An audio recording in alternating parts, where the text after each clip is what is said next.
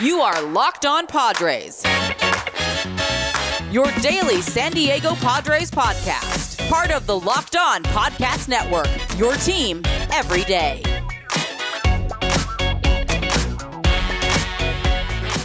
There is nothing like a Locked On crossover with the Mets and the Padres, two of the most exciting teams in the National League, especially after a series victory from your Mets.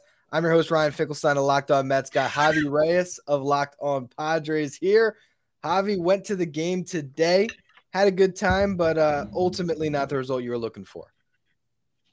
No, absolutely not. But of course, I'm unbothered by the result. You know what I mean? You got to give the Mets at least something after what happened last year in the playoffs.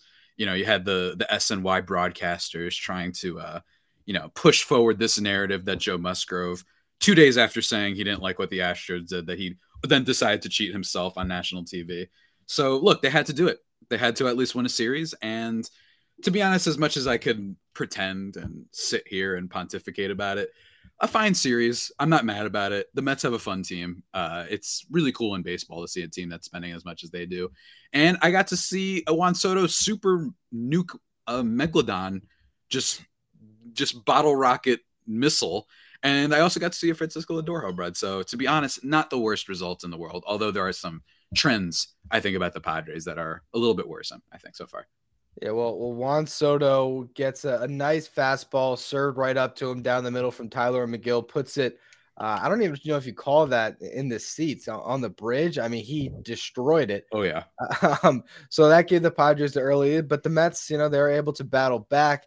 Brandon Nimmo, big day, 3 hits for him, couple of RBI knocks. One, though, Juan Soto, he giveth and he taketh. What was your vantage point on a fly ball that he clearly should have caught? So I was at the game, which I've mentioned many times, just to flex it a little bit more. It was very fun. Had some really great club seats. From my perspective, also, it was, and I checked out the replay too. This has just been an ongoing trend, and I think this is one of those ongoing things that I've had an issue with the Padres. Xander Bogaerts even made a little bit of a mistake in the Braves series, and this is like the 4th mistake I've seen from Juan Soto. Some people might say, oh, it was a little bit of a miscommunication, right? That maybe Grisham, he should have kept going for it or whatever, and that Juan Soto pulled up.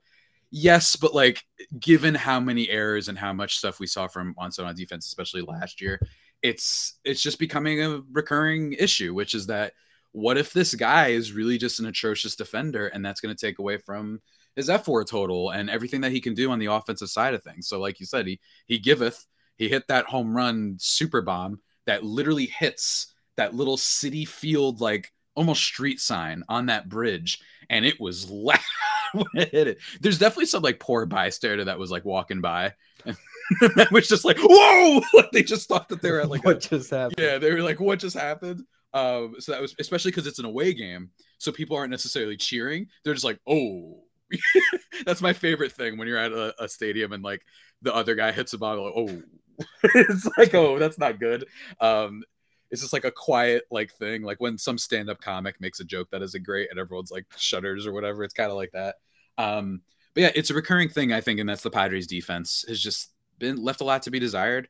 In a lot of ways, you've got, yes, you have Bogaerts. Yes, you have Manny, and Grisham's pretty good too. Same thing with Jake, but a lot of people playing different positions, and the Soto thing is becoming an issue. And when Tatis comes back, God willing, bobblehead right here, by the way, when he comes back, there's going to be some questions. Like, he's not we haven't seen him enough in right field. I don't think he's going to be atrocious, but you can't just pencil him in for being good there just because, oh, he's got incredible athleticism and arm strength.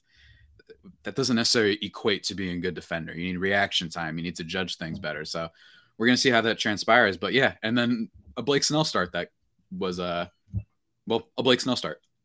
That's the thing is, Blake Snell, I saw some people picking him as like a Cy Young candidate this year, thinking contract year. Blake Snell, he has gotten off to a terrible start. He was complaining today about the pitch comm a little bit, but bottom line was whatever pitch he was supposed to throw, he gave some pretty good offerings to hit to Alonso and Lindor, and he was wild a lot of the game too. It just seems like Blake Snell in a Padres uniform, has just kind of been a guy that, for one, you can't really expect to get through the order more than twice, and two, you just never really know which version you're going to get.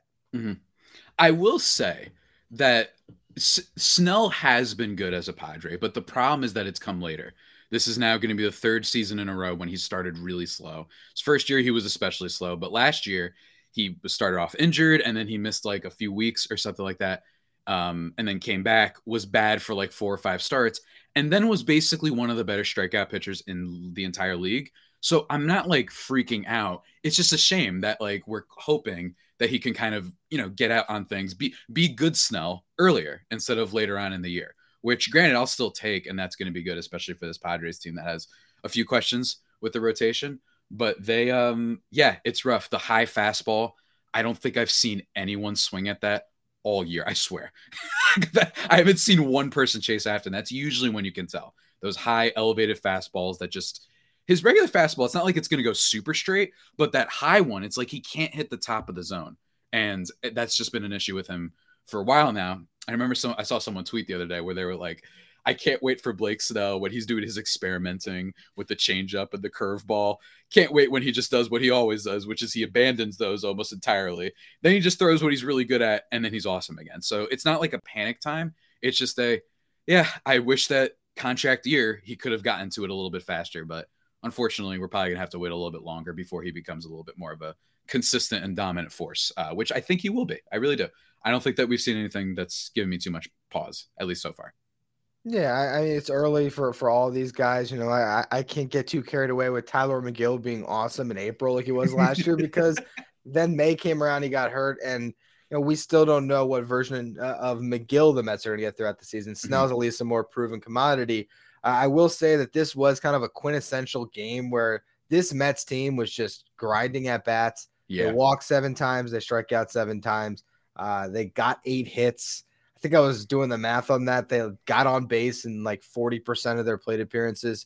You saw it top to bottom. Tommy Pham is a guy that starting off kind of good, scared me a little bit. I didn't expect much from Tommy Pham. I actually made a bet with my audience that if he had an OPS over, I want to say it was 750 by the All-Star break, I would buy a Tommy Pham jersey.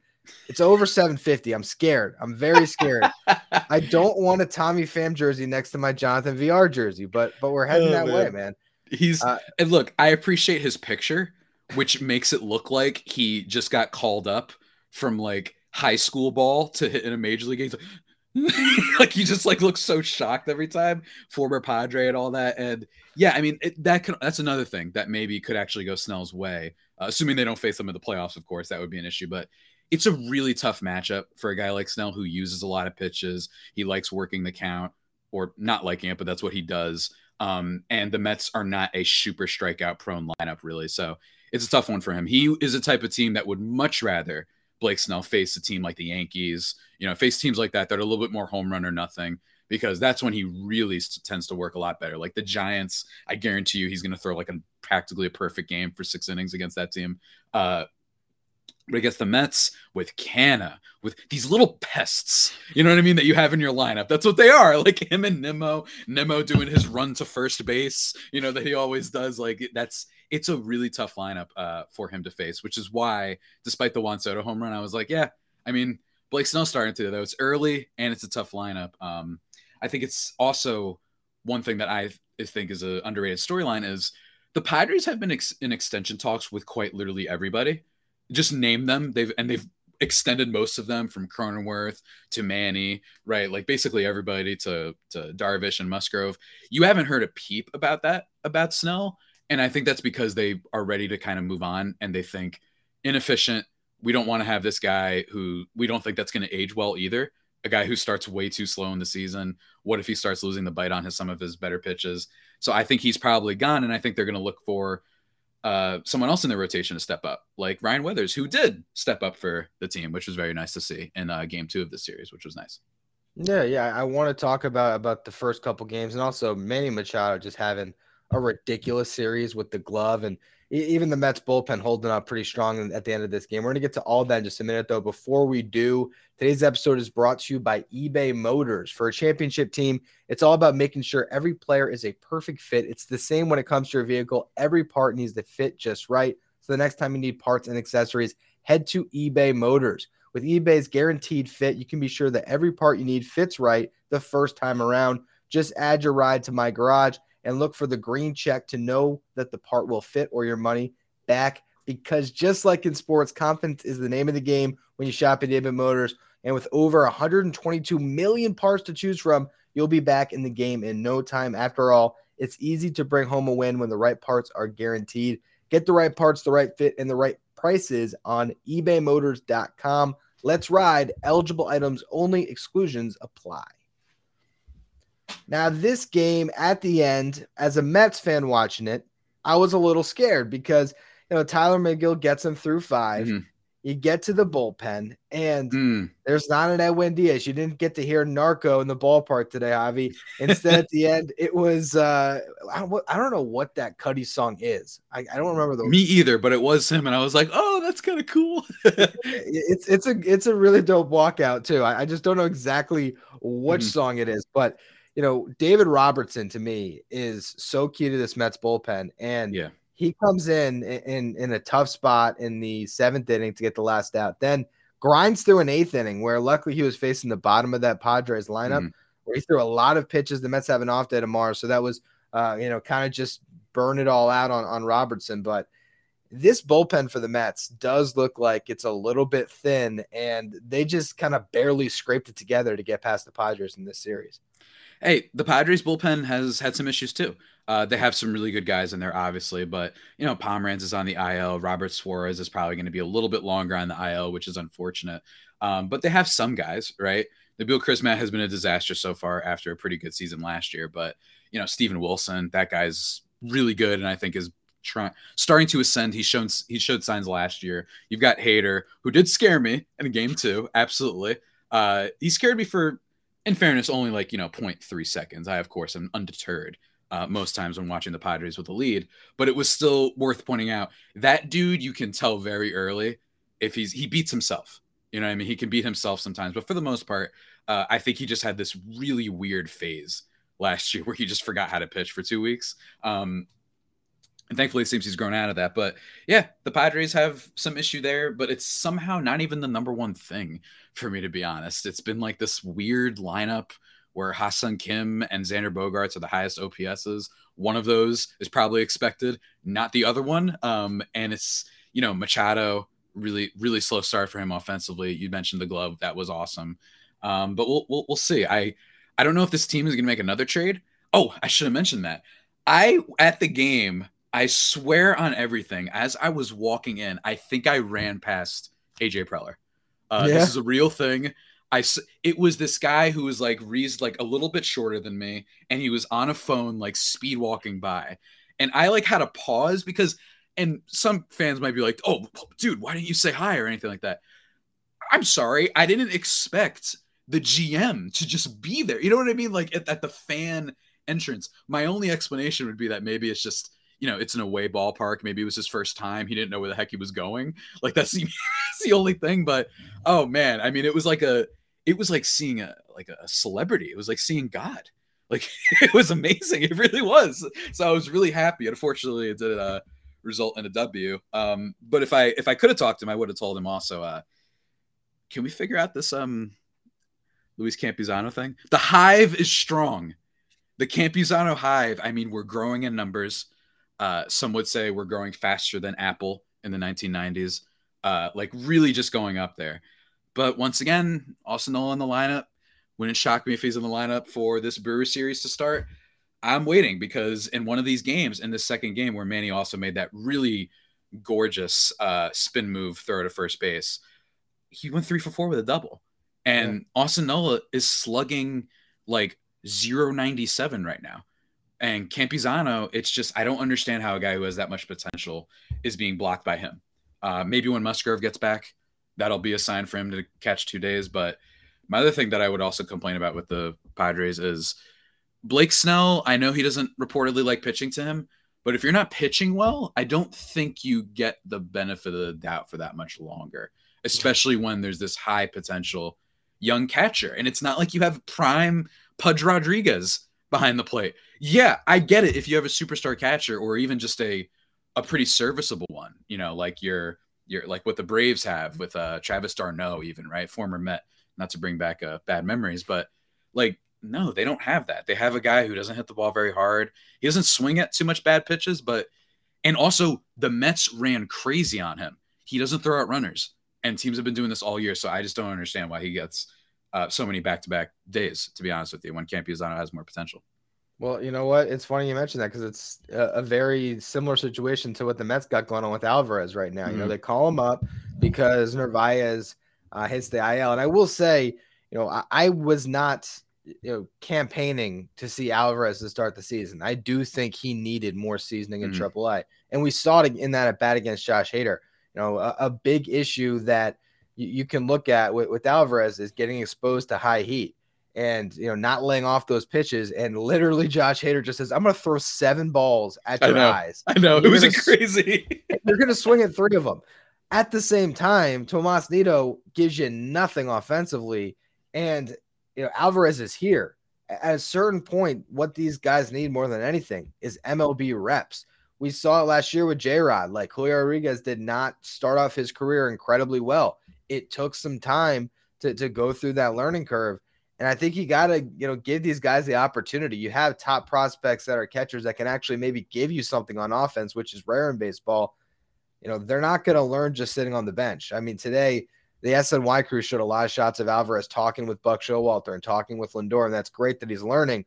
He's not going to learn any more than getting into the box and actually hitting at the big league level and catching behind the plate. So these are 2 guys that I think both teams and both fan bases in particular are kind of just like, banging the drum, like let's see the kids. You want to see those players get their opportunities because the upside is so immense. Yeah, and it's not like say, not that he's been bad, he's going to be on the team, but like Mark Canha's got like a low, like 600s OPS. That's going to go up, right? Obviously, but okay, he hasn't been great, but it's a slow start. But then you look like at a guy like Eduardo Escobar, where it's like, but this guy's like atrocious. No offense to the guy, I'm not trying to be like mean or anything, but that's when it becomes more of an issue. I imagine managers are being old school and they want to give their guys time. But the difference also is, Alvarez just kind of got there. Campusano has been called up before. Yeah. His first start in Major League pitching, or at least one of the first times, is like a pinch hitting situation against the Dodgers in the 9th against Kenley Jansen. I wonder how that's going to go. I take a guess how that went. 3 swinging strikes. It's like, yeah, this is one of the best closers in baseball, and it's a division rivalry game. And at that point, he only had hit above AA for like a month. Now he's been raking in AAA for a long time, but that really frustrates me. It's just, stop saying he's like this future at catcher and then not using him, right? If you had a better catcher, I understand. If you had Yasmani Grandal there, I understand, right? But it is really frustrating, but it's a similar situation. But thankfully, the hive is growing. The 3-for-4 game is there. You can see even the way he swings the bat. You're like, it's going to happen. And everyone's going to realize this has been the most slept on catcher in baseball. And it's going to be a guy the Padres have under control. And he's going to be phenomenal as they win their, 115th game of the year. It's going to be really great. And I think I'm very excited for when that moment finally comes, even if it's taken a longer time than I thought. 115 wins is a little bit low, I think. I think they're going to win more than that, honestly. I think we should actually zoom out a bit and look at where these 2 teams are in relation to just kind of the rest of this season and how they're going to kind of factor in as supposed heavyweights in their respective divisions in this league. We're going to get to all that in a minute, though. Before we do, today's episode is brought to you by Rocket Money. Try it free for 30 days, just enough time to try it, right? That's something we've heard a million times, but then you completely forget about the subscription. And in fact, over 80% of people actually forget, and you could be wasting money, not even realizing it on all of these subscriptions. That's what Rocket Money does. They help you find those forgotten subscriptions so you can stop paying for the ones you don't use. I don't know if you know this, but Americans spend, they think $80 a month on subscriptions, but it's actually closer to $200. If you don't know exactly how much you're spending every month, you need Rocket Money. It's a personal finance app that finds and cancels your unwanted subscriptions, monitors your spending, and helps you lower your bills all in one place. Over 3 million people have used Rocket Money, saving the average person up to $720 a year. Stop throwing your money away. Cancel unwanted subscriptions and manage your expenses the easy way by going to rocketmoney.com/lockedonmlb. That's rocketmoney.com/lockedonmlb. rocketmoney.com/lockedonmlb. Now, after you go to Rocket Money, if you want a delicious treat, you got to get some Built Bars. Javi, how much do we love Built Bars? Oh, we adore them. We talk about it in our group chats all the time. Every time we have Built Bar ad reads, everyone is just like, we love these things. I text the chat. I'm like, hey, what's your guys' favorite flavor? Everyone agrees with me. They're like, oh man, like I have this one and this one. Everyone loves them at Locked On. It's really great stuff. And Cherry Barcia is my particular favorite. Ooh, Cherry Barcia. That's a good one. It's a good one. Mm-hmm. I personally like the Churro Puff. There's so many delicious flavors to choose from, all coming low in calories, low in sugar, but high in protein, high in fiber. You don't have to wait around for a box anymore either. I texted you guys in the group chat one time. I was in a Walmart and I found some Built Bars in the pharmacy section. You get the 4-bar box there, cookies and cream, double chocolate, coconut puffs, or if you're close to Sam's Club, run in, grab a 13-bar box of their hit flavors, the brownie batter or the churro. You can thank me later. Go to your local store and buy Built Bars today. Now, you and me did a podcast. It was actually about Manny Machado coming to the Mets. I think the last time that we spoke. Yeah, I forgot about that. So that's off the table. Machado signs an extension, and we don't need to go into will Juan Soto be on the Mets in 2 years. We can save that for the offseason. When we did that show, though, I think both of us were of the opinion that our respective team should be considered the favorite in their respective division. And we thought, hey, the Braves might take a step back. The Dodgers in particular, we thought they would take a step back. Start of the season, both of them seem to be off to a better start than the Mets and the Padres. The Dodgers, all of a sudden, Jason Hayward can hit. Where did that come from? Yep. James Outman's a Rookie of the Year candidate. Is it just frustrating for me when I see the Braves consistently be great as it is for you when you just say, I thought this was the year the Padres could be like a prohibitive favorite and the Dodgers once again look like a 100-win team? It is frustrating. Now, I will say that I was not as out on the Dodgers as a lot of people, not an Outman pun intended there. Because I was nervous. I'm in group chats with you too, where it's like, oh no, I see the Jason Hayward swing. What's going on? Stop. And that doesn't mean that I think Jason Hayward's going to be some all-star. It's just that these things add up. You know what I mean? You get something out of Syndergaard. You get something out of Hayward. If Hayward is a 1.5 win player for that team, it's a big deal. It just means that you have this guy that you can play maybe every 2 days or something who's going to hit for a decent amount of power. You know, Jason Hayward's always been a pretty good defender for the most of his career. So you look at that stuff and it adds up and you're like, all right, they got Gonsolin. Gonsolin's coming back. They got Dustin May. They have all these guys that you're like, yes, I hate to break it to people, but yes, standards and recent history should account and be taken into consideration for your rankings and stuff like that. I absolutely think that if you're going to trust the team to be like, yeah, we lost Trey Turner, we lost Gavin Lux, and we're replacing Justin Turner. Yeah, Miguel Vargas has at least talent. He's got a good eye at the plate for one. I think that there's stuff there. And yes, they deserve a little bit of the benefit of the doubt. It's so fun to jump on the Mets and the Padres, obviously, because we're not dorks.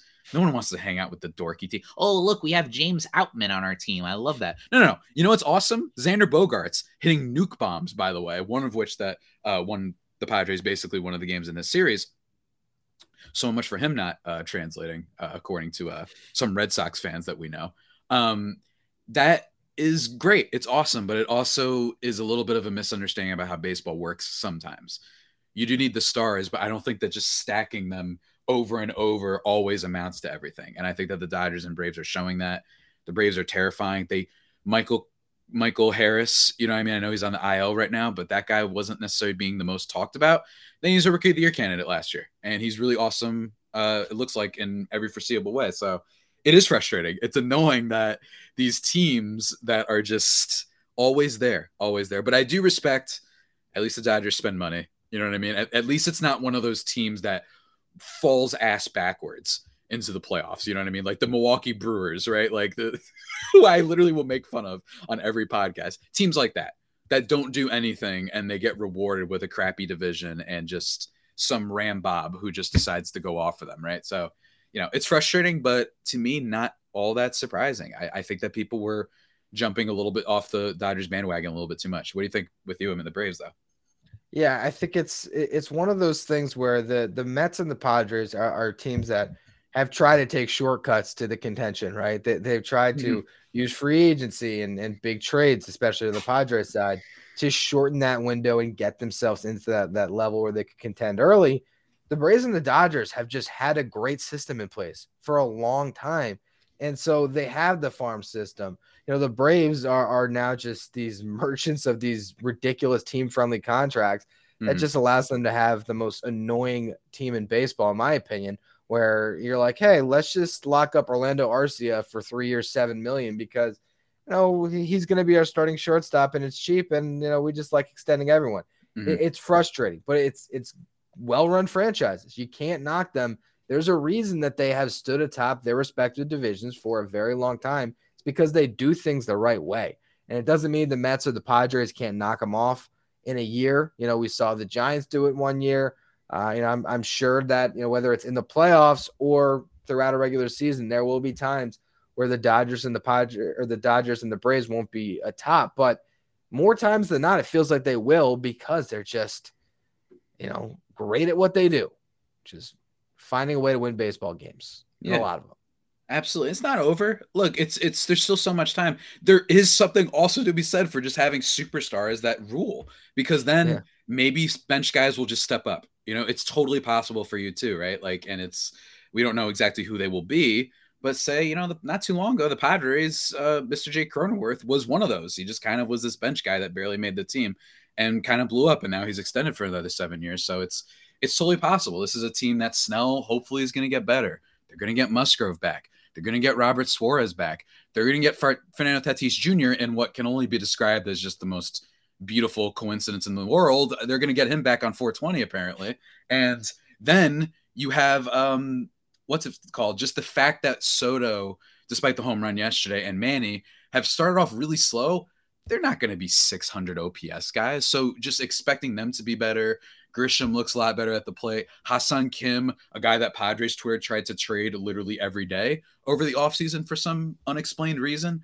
These are pieces, and it still is okay. No one ever said it would be easy. You know what I mean? It's never going to be easy. It's always going to be annoying against these teams. And I like it, because you know what? I don't care once we get to the playoffs. The Dodgers are Peyton Manning, and it deserves a lot of praise. They'll be remembered for a long time, but they also blow it in the postseason. So I'm not, as evidenced by literally 6 months ago. So I'm not really scared of that part. And with the extra wild card team and all that stuff. So there's no real reason for panic. I feel like you mentioned the Giants. These giant 100 win teams just come so sporadically and weirdly. The all-time winningest team for a single season, the Seattle Mariners, it was after they lost A-Rod, Ken Griffey Jr., and Edgar Martinez, right? And then everybody has career years. So that whole regular season thing, I think, can be a lot. It's a fool's game to bet on stuff like that, in my opinion, a little bit sometimes, because you just don't know what kind of weird, chicanery will happen that the baseball gods will decide to, exhibit. You have to see how it all pans out. But there's still a lot of hope for both of these teams. I think they're going to be fun as the season goes along too. Yeah, I think so. I think, ultimately, the smart money is still on probably the Dodgers and the Braves to win this division, because that's what they do. But the Mets and the Padres are two of the most talented teams in baseball that can easily get hot for a couple months and really start rolling at any point. We know that the best version of the Mets and the best version of the Padres are teams that can win the World Series this year, which is why they are going to be so much fun to cover throughout the season. And whenever our two teams meet, we'll hop on a podcast to do a crossover. Thank you all for making this your first listen today. You can follow me on Twitter at Finkelstein Ryan. Follow Javi at Javi with 2 eyes Pano.